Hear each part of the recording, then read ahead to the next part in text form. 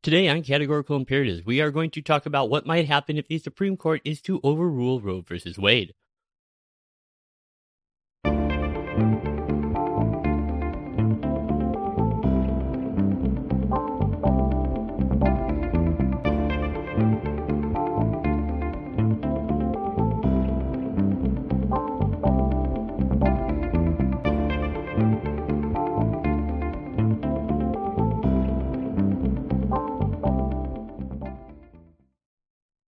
Hey, greetings and welcome back once again to Categorical Imperatives. As always, I am your host, Lockie and Liberal, and I do want to thank you all so much for joining me here today. Now, if you are new to the program, I would especially like to welcome you. This is a podcast where we're going to be using legal theory and moral philosophy to discuss current events related to law, politics, and culture. Now, as I think most people probably know, the case of Dobbs v. Whole Women's Health was recently heard in oral arguments before the Supreme Court, and while we won't know until June what the court's holding in that matter will be, one thing we can be almost certain of is that it's going to have to go one of either two ways. They are either going to have to uphold the right to an abortion as defined in Roe and Casey, or overrule Roe. I do not see any middle ground, and I have yet to find another legal scholar who can make a compelling argument that this case leaves any real room for nuance and compromise between those two binary positions. Now, in my next video, I want to talk about what some of the likely consequences will be if indeed Roe is upheld. What will it mean for the future of the legal conservative movement, and what will it mean for the future of constitutional originalism? Today, I want to talk about what happens if it does indeed get overruled. Now, I just want to point out before we get into the substance of the video that we are going to be covering a number of important topics here today, including implied powers, the Commerce Clause, the Necessary and Proper Clause, the court's opinion in Roe v. Wade, Casey v. Planned Parenthood, and Gonzalez v. Raich, as well as federalism and states' rights. Now, these are all topics that are all of great interest to me, and these are all topics that I have covered profusely in both past episodes of this podcast, as well as in a number of articles in various law review journals, as well as with the Libertarian Institute, the 10th Amendment Center, on Substack, the Social Science Research Network, and many more. So I will be having a bunch of links to both past episodes and articles of mine that touch on any of those topics that we're going to be talking about here today. If they touch on them in a real substantive way, I will have a link to that. You can find all of those down in the description. So there's a lot of good sources to go and look into further if any aspect of this is really of interest to you. So, if Roe is overruled, now, of course, the consensus on the left seems to be that if this happens, abortion will return back to the dark ages of only seedy back alley abortionists, and that the country will be overrun with millions of incestuous rape babies every year, and that the only people who possibly have anything to gain from this would be the fat cats behind Big Coat Hanger. Now, what I do think is the more interesting of the two predictions is what the conservative belief of that result of overruling Roe would be. And that is that they seem very sure that this would return the issue of abortion to a matter of states' rights. Now, while this position is more logical than the last assumption about what overruling Roe would mean, I actually don't think it's any more correct. And that's mainly what I want to discuss here today. Why I think the right is misguided in assuming that this will just simply become a states' rights issue. Now, absent Roe, current Supreme Court precedent likely gives the federal government considerable power to either restrict or protect abortion rights, but that precedent could potentially be limited in ways advocated by, of all people, Supreme Court Justice Clarence Thomas, certainly an unlikely potential savior of abortion rights, considering he is one of the most likely votes for overruling Roe.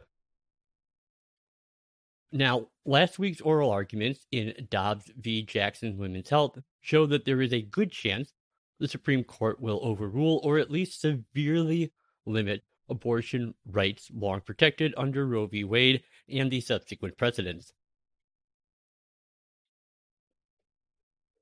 Now, if Roe does get overruled, many people, as I said, assume that the abortion policy will simply be left to the states. Some hope that in that event, the temperature of the culture war over abortions might be lowered, that both red and blue state majorities could live under their preferred regimes. People who strongly oppose states' policies on the issue might be able to vote with their feet for alternatives, including crossing state lines to get an abortion, returning home after it's done, things like that. But that possibly happy-ish scenario might well not occur. The reason is that the federal government could potentially get into the abortion regulation game. Current Supreme Court precedent leaves considerable potential scope for such regulation. Now, that precedent, in turn, could potentially be limited or even reversed, however. If so, abortion rights advocates would certainly owe a debt to, again, as I said, possibly the unlikeliest of all saviors for them, the conservative Supreme Court Justice Clarence Thomas. Now, in the immediate aftermath of a reversal of Roe, the states really would be in control of developments. There is currently very little federal abortion legislation on the books. Red states would enact new restrictions and reactivate old ones that had been blocked by Roe. Blue states could continue to permit abortion and perhaps even expand its availability. Red state residents seeking abortions would just increasingly try to cross state lines and go to a more liberal state. But this state of affairs could and almost certainly would change if Congress decided to act, which I imagine they probably would do. In my view, the text and the original meaning of the Constitution do not give Congress any power to restrict abortion, with the exception of those performed in the federal territories, such as in the District of Columbia, and perhaps those that might involve crossing state lines to access a commercial provider, but current Supreme Court precedent strongly suggests otherwise. Now, this is mostly under cases such as Gonzalez v. Raich from 2005, where the Supreme Court held that Congress's power to regulate interstate commerce includes the authority to restrict almost any economic activity so long as it has a substantial effect on interstate trade. And economic activity is defined very broadly to include anything that possibly involves the production, distribution, or consumption of commodities. That definition allowed the court to use the Commerce Clause to uphold a federal ban on the possession of marijuana that had never crossed state lines or been bought or sold in any market. Even within an interstate market, a person grew and smoked their own marijuana, and they were still in violation of the Commerce Clause. Now, nearly all abortions do involve the consumption and distribution of commodities, such as medical supplies. In addition, most abortions qualify as economic transaction because doctors and nurses and others are paid to perform them.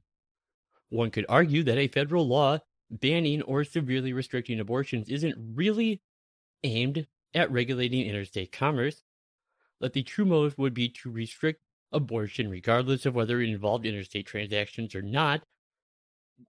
But much the same can be said for the marijuana ban upheld in Raich and other federal law enforcing the war on drugs.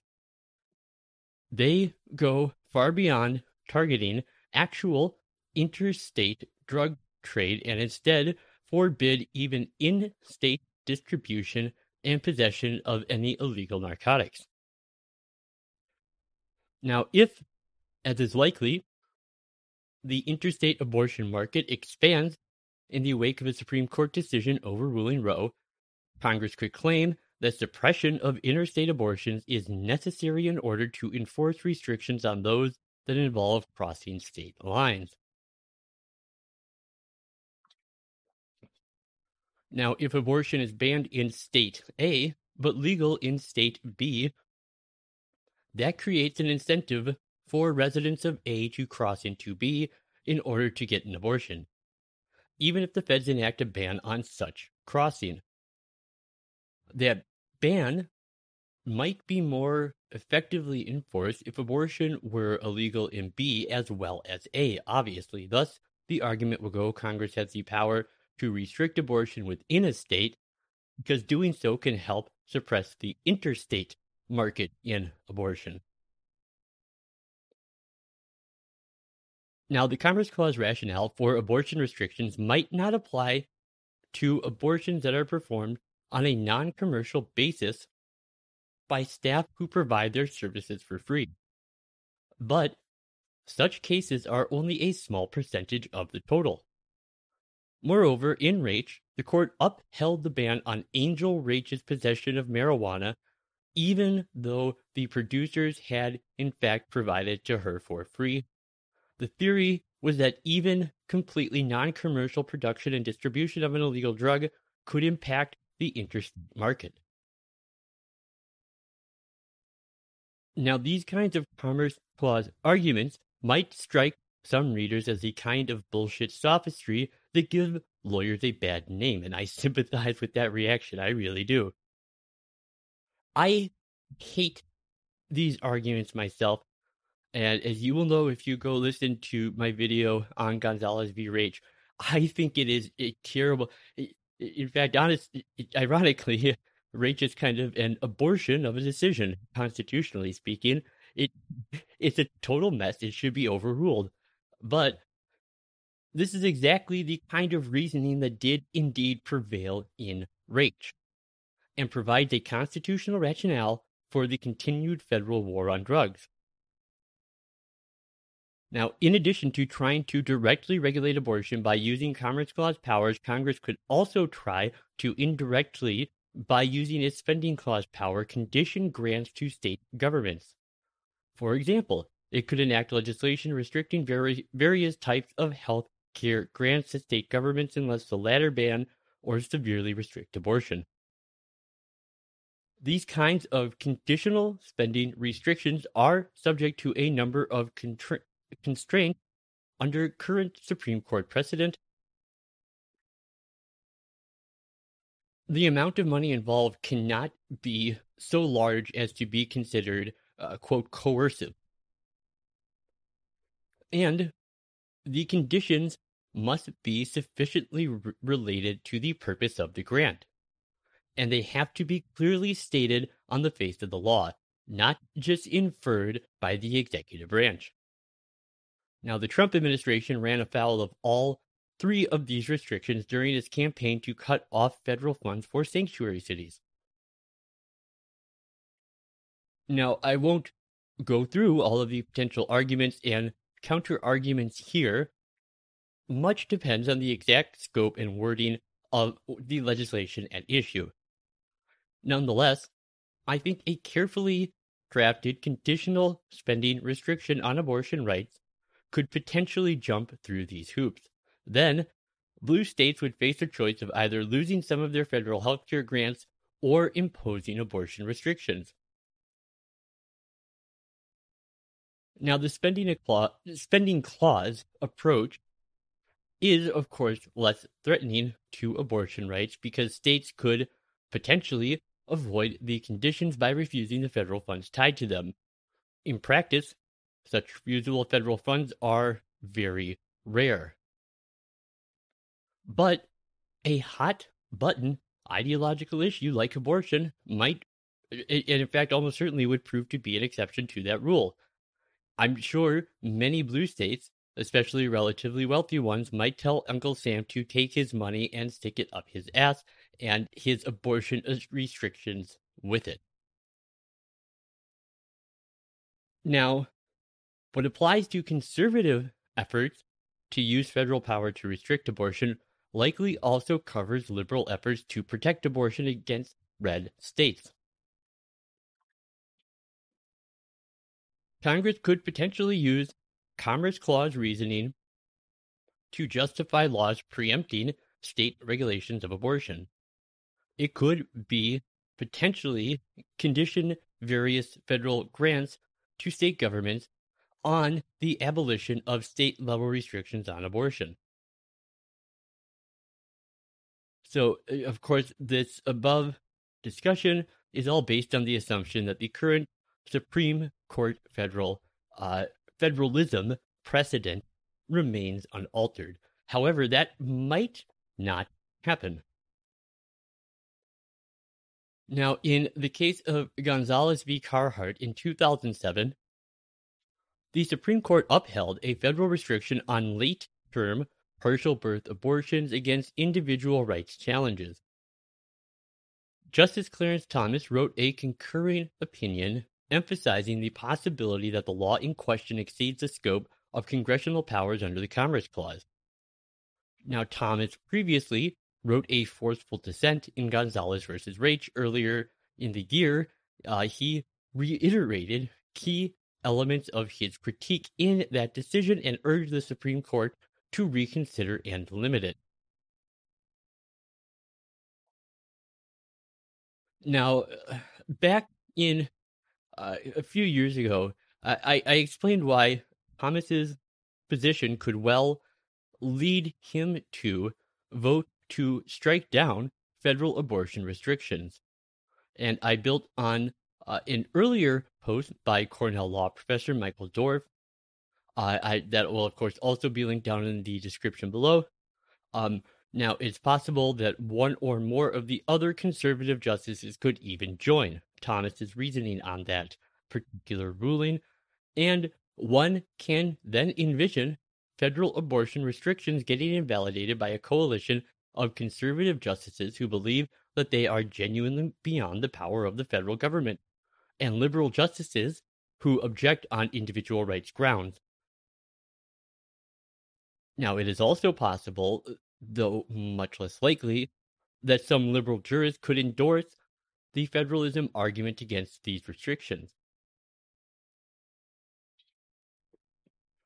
So, liberal thinking on constitutional federalism shifted a good deal in recent years, and some of that shift may go well beyond what we could call fair weather federalism, brought on by opposition to the Trump administration's policies. It is also possible that either liberal or conservative justices who think of clever ways to limit the scope of Raich, even if it doesn't get overruled completely, might take the opportunity to do so. But as I had previously explained, abortion rights plaintiffs challenging federal restrictions will need to specifically raise the federalism issue if they hope to get Thomas's vote. He has a strict policy of not considering constitutional arguments that are not specifically raised by litigants. Some conservative lower court judges do have similar views. More generally, abortion rights advocates would need to make federalism issues a regular part of their armory, which might cut against their ideological grain, but immigration advocates have successfully made a similar shift in sanctuary cities cases, and there is no intrinsic reason why the pro-choice legal community cannot follow their example. So while this issue is a complex one, it's also possible that abortion litigation could lead courts to tighten enforcement of constitutional constraints on conditional grants to state governments. I have suggested some ways that could be done. I will put a link to that below in the description. Now, federalism arguments could also, of course, be raised by state governments and others challenging potential federal laws protecting abortion rights against the states. In considering their litigation strategy, conservatives and liberals alike may need to decide whether they care more about preserving the autonomy of their states or about retaining the power to control the other side's states when their preferred party is in power in Washington. Now, of course, all of the above assumes that the Supreme Court will indeed overrule or severely limit Roe v. Wade, and that Congress would take advantage of that shift to enact new abortion legislation. neither outcome is certain, especially the latter, the court might yet preserve most of Roe in some form. And even if it does not, federal abortion legislation might be forestalled by various political factors. But I think the possibility of federal abortion legislation enacted in the wake of Roe's overruling is at least a plausible one, and it deserves some serious consideration. So, for supporters of both abortion rights and tight limits on federal power, one might hope that it would lead the Supreme Court justices and others to reconsider some of their past awful decisions, such as Gonzalez versus Raich, and if nothing else, at least limit their scope.